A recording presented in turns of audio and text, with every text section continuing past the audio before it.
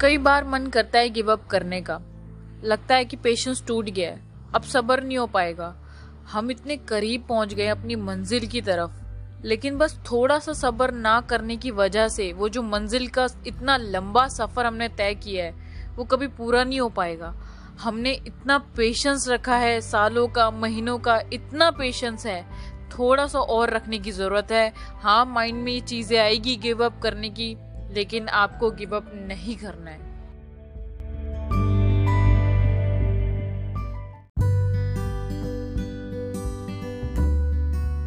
कभी कभी लाइफ में कुछ अच्छा काम भी कर लेना चाहिए जब दिल से वो काम करना चाहा। अगर आप किसी की हेल्प करते हो या सामने वाला कोई आपकी हेल्प करता है तो आपको एक थैंकफुल नेचर फील होता है।